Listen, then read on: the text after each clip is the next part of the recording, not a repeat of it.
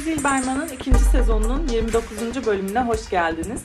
Bu serimizde Zilberman Galeri'nin yarattığı sanat evreninde konuklarımızla çeşitli sohbetleri podyuma taşıyoruz. Ben Zeynep Nur Ayanoğlu.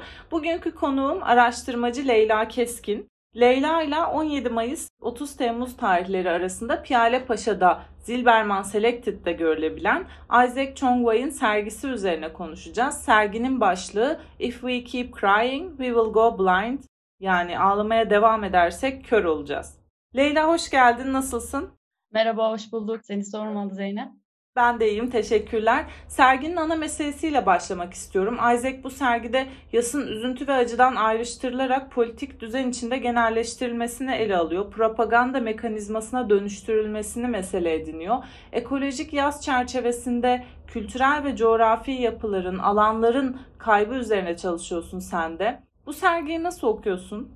Yani öncelikle şöyle yapalım. Önce bir yas nedir? O kavram üzerinde biraz konuşmak istiyorum açıkçası. Hani olağan koşullar içerisinde yası düşünürsek nasıl bir kavramdır? Kişinin sevdikleriyle vedalaşma yoludur aslında bir yas bir şekilde. Onu, hayatını ve kendisini yüceltmektir. Şimdi yasın bir propaganda mekanizmasına dönüşmesi ne gelecek olursak. Hani iktidar tarafından hukuki koruma alanı dışına aktarılan hayatlar işte gayrimeşru hayatlar olarak görülüyor. İşte bu noktada kamusal bir yasın parçası oluyor bunlar.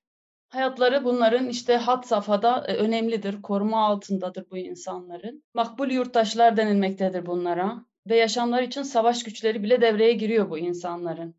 Dahası yaşamları için kamusal yas da tutuluyor. İshak'ın bana göre sorguladığı şey bunların aslında temsil ettiği şeyin ne olduğu. Hani buradan yola çıkıyor. Ben böyle düşündüm çalışmaları görünce. Hani bu insanlar aslında bir kamusal yas tutuyor. Evet bu insanlar ağlıyor. Ağlamaktan gözlerimiz kör olacak deniliyor. Ama burada bu yasın temsil ettiği şey nedir? Hani burada işte bu soru benim için önemli. İshak için de bence bu önemliydi. Bir aslında burada temsil edilen bir insan değil, bir hegemonya. Dayattığı fikirler aslında hani bir fikir dayatılıyor orada. Onun için bir yas tutuluyor.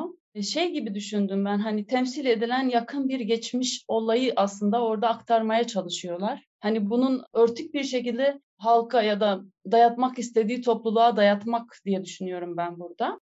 Şey gibi düşündüm biraz da Yunan tragedyaları gibi. Aynı hemen hemen aynı seyirde seyirci olan bir davranış kazandırılmak için yapılan tragedyalar vardır ve birçoğunda gene yas kavramı vardır bunlarda da tragedyalarda da. Tabii bunu yine tragedyalarda da gizli bir şekilde dayatılmak istenilen düşünce gizli bir şekilde dayatılıyor. Burada Butler'a gelirsek hani ayrımcı bir yas tahsis ediliyor. Ayrımcı bir yas tahsisi doğduğu için geriye kalan grupta kırılganlık, hani bunlar kırılgan gruba giriyor. Görünmez kılınan bireyler ortaya çıkıyor ve bunların yasa tutulmuyor. Benim düşünceme göre İshak'ın burada hani sorguladığı bu hegemonyanın temsil ettiği şey nedir? Dayattığı düşünce nedir? Ve bunun için insanların birilerine yaranmak için yaptığı davranışlar sorgulanıyor. Böyle düşünmekteyim.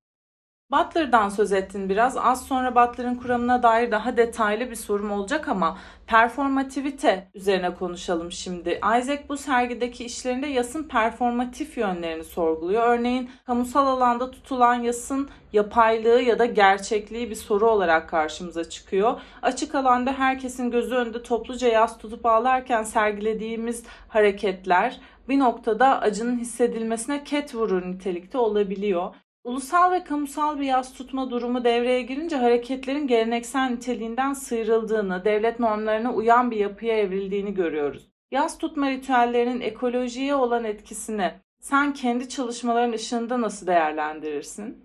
Şimdi bir devlet hegemonyası ya da hegemonik bir yas yoktur ekolojik yasta.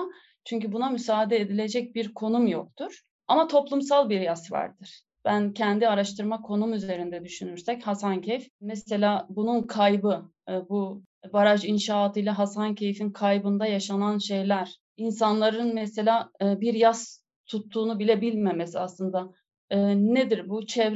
Çevreyi kaybetmenin verdiği aslında kimlik kaybı, hafıza kaybı. Yasta da budur yani. Mesela yas kavramına dönecek olursak sevdiğimiz kişiyi kaybediyoruz evet ama onunla yaşadığımız hatıraları, anıları, belleğimizi kaybetmek gibi bir şey. Ekolojik yasta da böyle bir şey var. Yaşadığımız yerin dönüşmesi, iklim krizleriyle değişmesi, barajlarla değişmesi ya da zorunlu göçlere maruz bırakılmak. Bundan dolayı insanların yaşadığı derin duygu durumları vardır. Tabii bunları anlamlandıramaz insan önce. Yas tutup tutmadığını bile farkına varamıyor. Aslında çok yeni bir kavram olduğu için bu. Council şey der, toplu halde hareket edin der mesela. Eylemi eylemle karşılayın. Mesela Hasankeyf örneğinde söylemek istiyorum. İnsanlar bunun için çok eyleme girdi. Fakat şimdi bu yası yaşamak için eylem, işte basın açıklamaları, yürüyüşler, kamplar gibi bir sürü eylemler yapıldı mesela burada. Yalnız izin verilmedi. Şimdi bunu aslında bu toplumsal yasaları yaşamaya izin verilmiyor. Hani burada bir kamusal alan yası yok aslında. Bir toplumsallık var ve bunun önüne ket vuruluyor. Yani yine normal aslında kırılgan bir zemine oturuyor bu. Ben ekolojik yasın kırılgan bir zemini olduğunu düşünüyorum. Kırılgandır, tehlikelere açıktır ve korunmasızdır diye düşünüyorum bu noktada. Judith Butler'a gelelim. Kırılgan Hayat kitabı var kendisinin. Kitabın alt başlığı Yasın ve Şiddetin Gücü. Isaac'in sergi sürecinde sıklıkla başvurduğu kaynaklardan oldu bu. Senin de yol göstericin oldu diye biliyorum. Yaralanabilirlik ve kırılganlık kavramları üzerine ne söylersin? Ya şimdi Latince'de vulnus diye geçer ve bunun bir sürü kelime anlamı vardır aslında kırılganlığın. Yaralanabilirlik, örselenebilirlik, savunmasızlık, mağduriyet, dezavantajlılık gibi bir sürü tanımı vardır aslında. Hani başkası tarafından zarar görmek. Her zaman için toplumsal olan bir hayatın başkalarının elinde olduğunu işaret ediyor bu noktada. Hep başkalarının himayesinde olduğunu. Yani tehlike altında olan ve insanın elinde olmayan nedenlerle aniden dışarıdan bir tehlikeye maruz kalmak veya yaşamın silinmesi. Kadın cinayetleri kırılgandır. İşte LGBT cinayetleri kırılgandır. Hep başkalarına maruz kalmak ve bunlar devletin koruması altında olmayan bireyler. Mesela kamusal yasa döndüğümüzde hani devletin koruması altında olan bireyler oluyor ama bu noktada bu bireyler aslında ötelenen, kırılgan bireyler ve devletin himayesinde olmayan bireyler. Aynı zamanda şey de var. Kişinin hayatı başkalarının elinde dedik ya. Mesela Covid'den dolayı bizim aslında birbirimizden etkilenmemiz, birinin dokunduğu başka bir yere dokunmamız ve bizim yaşamamız başka bir yaşamdan dolayı tehlike altına girmesi. Bu noktada her birey kırılgandır ama bazı bireyler biraz daha korunaklıdır diye düşünüyorum bu noktada.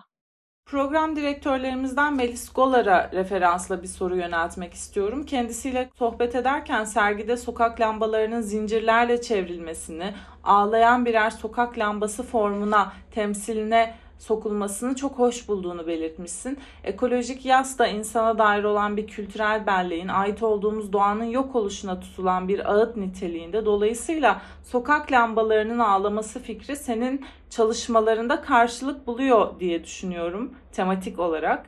Bu değerlendirmeni dinleyicilerimiz için biraz açar mısın? Şöyle bir şey, ben tanıklık ettiklerini düşünürüm. Mesela bir sokak lambası gece ışık saçar ve karanlıktır. Hem orada bir aydınlanma sağlar. Aslında bir nevi bir genelde faili meçhul cinayetlerin sokak ortasında işte bir kadının dayak yemesi sokak ortasında yaşanır ve bunları gören sokak lambalarıdır. Yani ben o açıdan onları bir tanık olarak gördüm ve bu fikir çok hoşuma gitti. Hani ama tanıklık ediyorlar ama konuşamıyorlar. Bir de böyle bir durum var ortada. Yani bu biraz bana ilginç geldi. Tıpkı kendi çalışmamda mesela ben Hasankeyf'i konu alırken işte 12 bin yıllık tarihe tanıklık etti. Evet, acaba Hasankeyf'in dili olsa ne söylerdi? Neler yaşardı? Ya da Diyarbakır surlarını mesela her geçtiğimde neye tanıklık etti ve dokunurum. Acaba bir şey hissedebilir miyim? Mesela sokak lambası kavramı da Melis söylediğinde böyle çok acayip hoşuma gitti. Evet, bir sürü cinayetin gece yarısı işlenmesi, bir sürü faili meçhul şeylerin, işlerin gece yarısı işlenmesi ve o sokak lambalarıyla aydınlanıp onların tanıklığında olması bana böyle bir ilginç gelmişti. Yani çok hoşuma giden bir fikir oldu. Zaten İshak'ın işlerinde gözyaşı da mesela çok hoşuma gitmişti. Hani o ağlama ve devamlı Sakın da dediği gibi ağlamaya devam edersek kör olacağız kavramı mesela orada o ağlamak. Ben bu noktada şey de ilgimi çekti. Evet ağlarız ama Mesela yasın en büyük feryadı aslında ağıtlardır. Yani mesela bu noktada İshak'tan böyle bir performatif çalışma da beklerdim açıkçası. Bir ağıt ve o performansını da izledim biraz kendisinin. Çok yasın doğası gereği sakin bir yas performansı sergilemişti. Ama bir ağıt, bir feryat görmek istedim açıkçası yasın kavramında. Bu kadar. Son olarak ağlama ve gülmenin bulaşıcılığı ya da daha genel anlamda topluluk içinde gösterilen duyguların bulaşıcılığı düşüncesi üzerine konuşalım. Birlikte ağlamak da gülmek de herhalde gerçekten küçük ya da büyük ölçekte insan topluluklarını ayakta tutan, bağları güçlendiren birer eylem. Bir arada kalmak için, direnmek için yasın sunduğu imkanlar neler sence?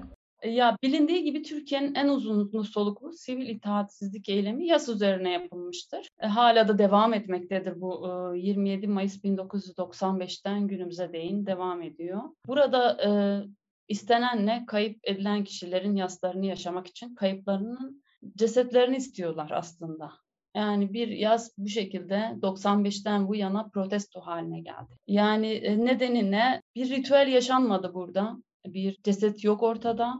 Taziyesini gerçekleştirmesi gerekiyor. Bu ritüeli sonuç olarak yasın bir ritüeli var, taziyesi var. Taziyesini gerçekleştirmesi gerekiyor. Ölü bedenin içine yerleştirilen mekansal varoluş olan mezara bir yerleştirme gerekiyor. Yani onun yokluğunun yasını bu şekilde insanlar yaşamak istiyor. Yani bunu gerçekleştirmek istiyor. Vücudun olmaması, yani bir cesedin olmaması bunun önünde çok büyük bir engeldir. Cesedin olmaması yasın yaşanmaması demektir. Yası yaşayamayan insan bunun için protestoya girişiyor işte. Cumartesi insanları bir taraftan yakınlarının akıbetini öğrenmeye çalışıyor. Diğer taraftan da yaptıkları protestolarla kamusal bir yasın parçası haline de geliyorlar yani. Geldiler de. Hani geliyorlar demeyelim, geldiler. Yani bütün dünyada da duyuldu zaten. Bireysel bir acı burada tamamen toplumsal ve kamusal bir hakikati ortaya çıkarttı. Ve temsil edilmeyen, hani kırılgan olan dediğimiz kesimi aslında kamusal bir alana taşıdı. Hani bu yönden bulaşıcı olması ve direngen olması yönünden yas güçlü bir kavramdır. Güzel sohbetin için teşekkürler Leyla. Ben teşekkür ediyorum. Podium Zilberman'ın sonuna geldik. Bir sonraki bölümde görüşmek üzere. Hoşça kalın.